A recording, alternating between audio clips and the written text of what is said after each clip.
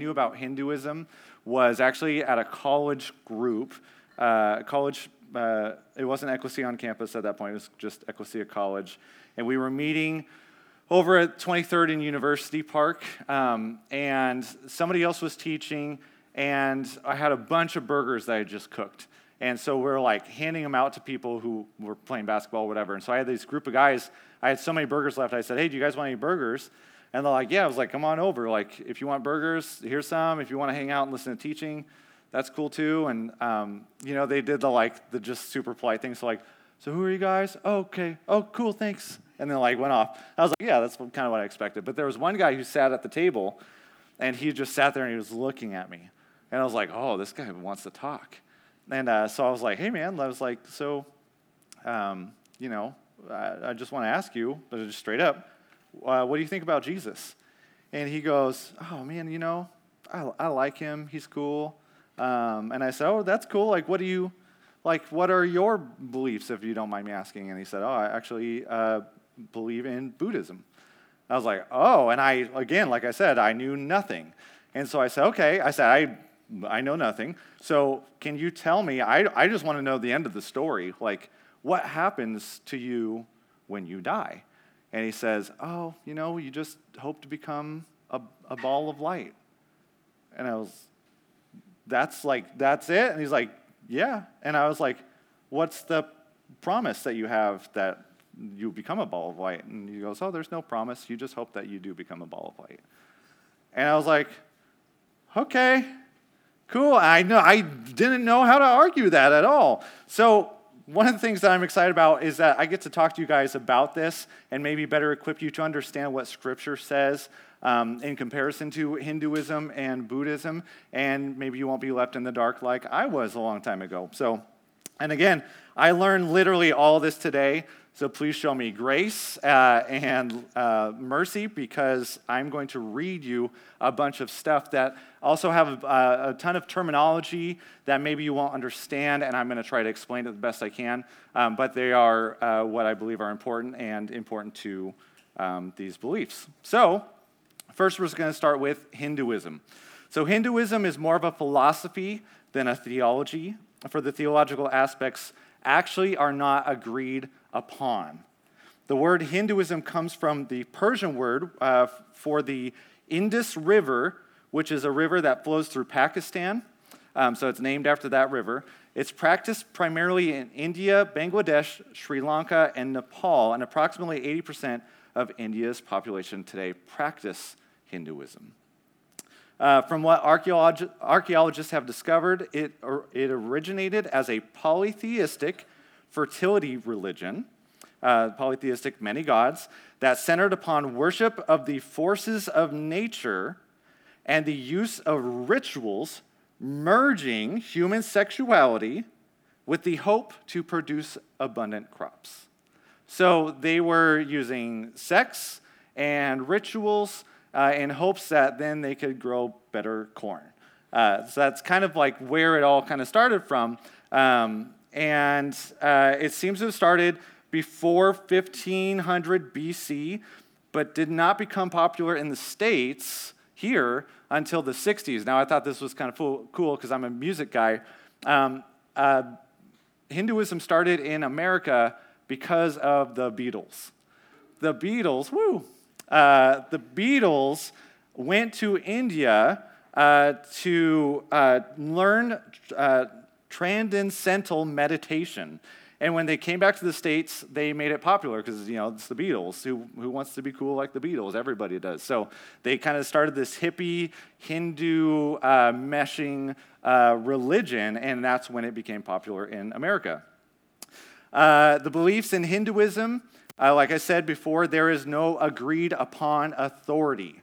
There's not really a God. There's not really some scriptures that they go through and everybody agrees upon. It's kind of this, everybody has their own idea. Everybody takes and picks and chooses what they want to listen to, what they want to hear, and who they want to worship. The majority of Hindus believe in, here's the first term, Brahma, a formless, abstract, eternal being without any attributes, who was the beginning of all things. You can have one God as a Hindu, you can have many gods as a Hindu, or you can have no God at all. All of those options are fine in Hinduism.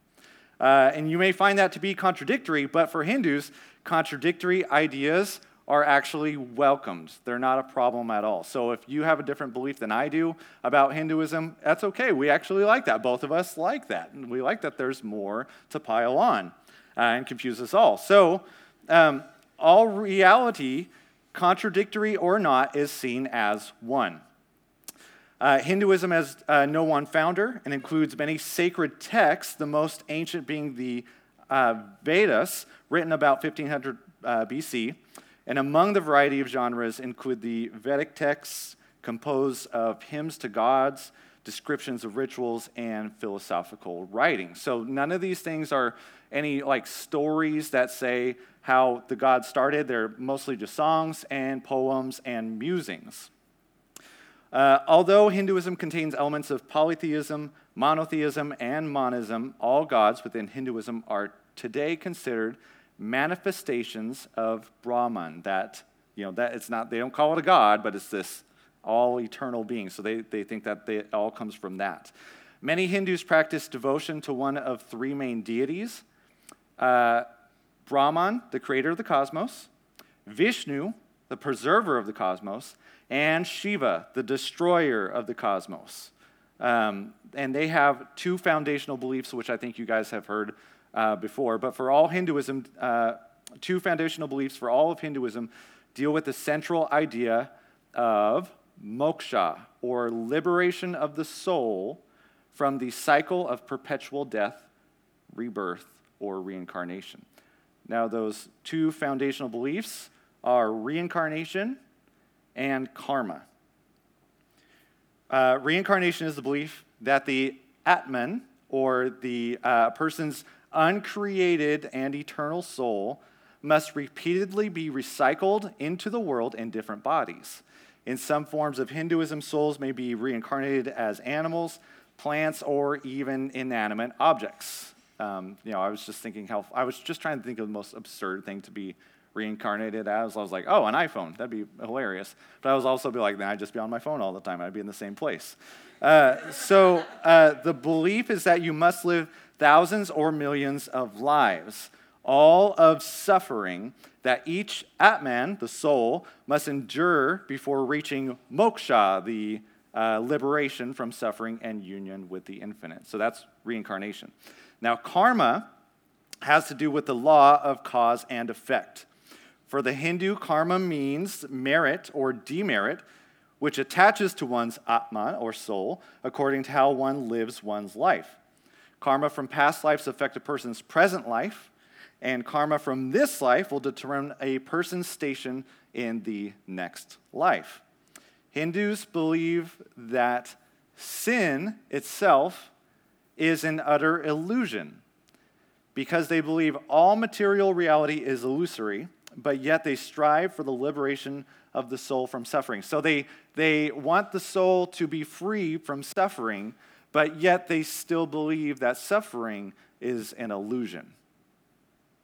Try to wrap your head around that one. That one's tough for me. There are three ways in Hinduism in which the path to moksha, or the liberation of the soul, is obtained. That is either through 1, works, 2, knowledge, or 3, passionate devotion. So they have to practice one of these 3 things, and they usually will pick which one they want to do for their life. So if it's in works, they have to, here's the rules for works. If you're going to obtain liberation of the soul through works, you have to find your occupation meant for this life. You have to find the spouse that you are meant for this life. You have to eat or not eat certain foods. And most importantly, they have to produce a son who can make a sacrifice to their ancestors and perform other sacrificial and ritual acts. So in order to obtain moksha through works, you have to do all those things. Your job, you got to find your spouse, you got to eat and not eat certain things, and you got to have a kid, a son, who will then perform rituals on your behalf. The second way is through knowledge. This is through self-renunciation. Meditation on the pantheistic reality of Hinduism, so you have to meditate on what Hinduism is and what it means to you. This path to moksha is only open to men. Sorry, ladies, you cannot use knowledge to obtain, relief from the soul. You have to meditate on the focus that this world is an illusion, and you have to practice yoga, which doesn't sound so bad, right? Does anybody here do yoga? Don't be afraid. Yeah, you did it? Nice work. I love yoga. I feel so relaxed. But one of the things for me is that they will often incorporate Hinduism into yoga, and so sometimes I will have the classes where I just watch mine on the TV and do the workouts. But they will sometimes try to incorporate those beliefs into it, and you can kind of see where it comes from. The third way to moksha, or liberation of the soul, is through passionate devotion. Now, this one is the most popular in Hinduism. You may choose of any of the 330 million gods listed in the ancient Hindu folk tales of, I hope I don't mispronounce these, Ramayana and Puranas. And when you choose, you have to passionately worship that god. Now, you heard me talk about Vishnu and Shiva. Those are the two most popular gods to worship. Those are the ones who most Hindus will choose, but yet, again, there are 330 million others that they can choose from. Now, as far as worshiping the gods, many Hindus will say, when they're talking to a believer, to a Christian, they will say that Jesus was not the Son of God, but yet an incarnation of Vishnu. So they believe that Jesus himself was Vishnu. So, that is Hinduism in a nutshell. Now, I'm going to move right into Buddhism, but I want you guys to know that Buddhism has its roots founded in Hinduism. Buddhism is a religion or philosophy founded in the 5th century BC by Siddhartha Gautama the Buddha, born a prince of Shakya clan in northern India. He came onto the scene 520 years before Jesus was born. Buddha was born a Hindu at birth and accepted much of Hinduism's teachings until he got older. Buddha experienced what we all experience at some point in our life, which is suffering. Now, what's fascinating is that he experiences suffering, and as a Hindu, you have to think of suffering and pain as an illusion, but that didn't sit well with him, and so he went on a quest to find out what was going on. He went on a quest to find a way to break free from the suffering, and Siddhartha left his wife and his child, traveling across the Magadha kingdom in northeast India and studying under a number of teachers. How to liberate the self from a constant cycle of birth and rebirth, or samsara, was his principal question. Like I said, he was experiencing suffering, and he wanted to see how he could rid himself of going through reincarnation and attaching bad karma to himself. After 6 years of wandering, he found his answer and attained enlightenment while meditating under a tree one day while he was on his quest. And while he obtained enlightenment under this tree, he then came up with a bunch of rules. And he calls this the middle way. The middle way was Buddha's self-described way to salvation. Now, the middle way consists of 4 noble truths. And then in those 4 noble truths are 8 other points that I'll kind of lead you down here. But this first truth is that suffering is universal. So he kind of forsakes some of the Hindu teachings about suffering being an illusion. And he kind of accepts that suffering as part of it. He says that suffering is universal. Everybody goes through it. The cause of suffering is craving or a selfish desire. The cure for suffering is to overcome ignorance and eliminate that craving. Now, suppressing the craving by following the middle way then comes into play the Noble Eightfold Path, or the right ways of living. So, in order to obtain enlightenment, in order to overcome suffering, this universal suffering that we all go through, you have to meditate on these things. You have to have the right viewpoint, the right aspiration, the right speech, the right behavior, the right occupation, the right effort, the right mindfulness, and right meditation. Now, you'll notice that he seemed to have borrowed some of those Hinduistic teachings into what became the middle way. So the Buddha lived the remaining 45 years of his life after his quest, after enlightenment, as a wandering ascetic, delivering discourses and gaining followers. Among them was the king in Bimbisara, who became a patron and provided generous donations, including a monastery at his capital in Rajagaha, found in what is now the Indian state of Bihar. Again, forgive me if I'm mispronouncing any of these and you're like, you're an idiot. I know how to pronounce that. So I'm sorry. Much controversy surrounds the Buddha's birth and his death, or parinirvana, the reaching of nirvana. There are sects of Buddhism that now say that Buddha, when he passed away, then became the first ever bodhisattva, a savior to mankind who can be called on by the faithful. Others say that anybody else in the Buddhist community can themselves become the bodhisattva or the savior to all mankind and can be called on by the faithful. Buddha himself said that he was actually only a teacher. He claimed to have found a way to his interpretation of salvation, and he claimed that whoever could follow his eightfold path would eventually reach nirvana, a release from the endless cycle of death and rebirth. So he believed in reincarnation and karma, and he was trying to help people get to the end of that quicker.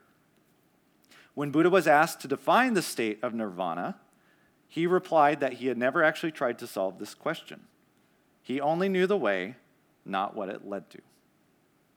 So, Hinduism and Buddhism in a nutshell right there for you. Sorry if that was a lot of words. Sorry if that confused you. It confuses me still. But here's what it all boils down to, you guys. Hinduism says that there are no absolutes. There are no wrongs, and it's all an illusion. There's no standard. There is no base. Christianity says that we live in an absolute world. Romans 3:10 says, "As it is written, none is righteous, no, not one. Sin is not an illusion. Pain and suffering is not an illusion. There is none righteous, no, not one." Romans 3:23 says, "For all have sinned and fall short of the glory of God." Hinduism says that there are 330 million gods, with 2 of them being in the popular crowd. Scripture says there is one God in 3 persons, the Father, the Son, and the Holy Spirit. Hindu believe that God has become incarnate many times in the past, and Christianity says that God became incarnate once, and that's found in John 1:14. Again, Jesus claims to be the way, the truth, and the life. There are no various ways to make it to heaven. It is only through him. Hinduism is made up of different thoughts, poems, and philosophies, yet still without any definition. Christianity follows Scripture. Now, if you guys were here last week, I talked about Mormonism. And if you guys have missed any of the teachings, by the way, all of our podcasts are online. So we did Mormonism last week, we did Catholicism the week before, and then we did the base for Christianity the week before that. So if you guys missed any of those and you want to catch up, you can go on our website or our podcast and listen to those. But I said this last week too, and this is a good scripture. If you guys don't know this one, this is a good one to memorize or write down, and it's 2 Timothy 3:16. "All scripture is God-breathed and is useful for teaching, rebuking, correcting, and training in righteousness, so that the servant of God may be thoroughly equipped for every good work." Hinduism and Buddhism say that your karma will determine how you are reincarnated. And if you do it enough, you will obtain moksha, or nirvana, or enlightenment. But it is up to you and your power to do so. And the Bible teaches us that each person is created by God. We'll die one time, and then we'll be resurrected once again at the judgment for those who believe in Christ. Hebrews 9:27 says, "And just as it is appointed for man to die once, and after that comes judgment." And then John 11:25-26 says, Jesus said to her, "I am the resurrection and the life. Whoever believes in me, though he die, yet shall he live. And everyone who lives and believes in me shall never die." One of the greatest Hindu leaders was Gandhi. And author Fritz Ridnour wrote, "Gandhi, like other Hindus, could not accept the Christian answer to the problem of sin. Yet he felt a deep hunger for real salvation from sin. He wrote," this is Gandhi, "For it is an unbroken torture to me." I have a typo in here. "For it is an unbroken torture to me that I am still so far from him, who, as I fully know, governs every breath of my life, and whose offspring I am." Gandhi knew that there was a God, and he knew that he was so far from him, but he just didn't have the faith. He was not ready to accept who God was and who God was calling him to be. You guys, we were created by a loving God. He gave us, in the beginning, he gave us everything. It was perfect. He loved us so much, he created the perfect world. And we messed it up. We sinned. We brought sin into the world. We brought death into the world. And that sin was deserving of death. Romans 6:23 says, "For the wages of sin is death, but the free gift of God is eternal life in Christ Jesus our Lord." Guys, we deserve death, but God lovingly gave us our salvation. We didn't have to earn it. There's no rituals we had to do. We didn't have to meditate for a certain amount of time. Didn't have to pick out the gods we wanted to serve. Didn't have to argue about what we believe. There was no amount of meditation, no amount of knowledge, and it will definitely not be fixed by marrying the right person or having a son. The only way to eternal life is through faith in Jesus Christ.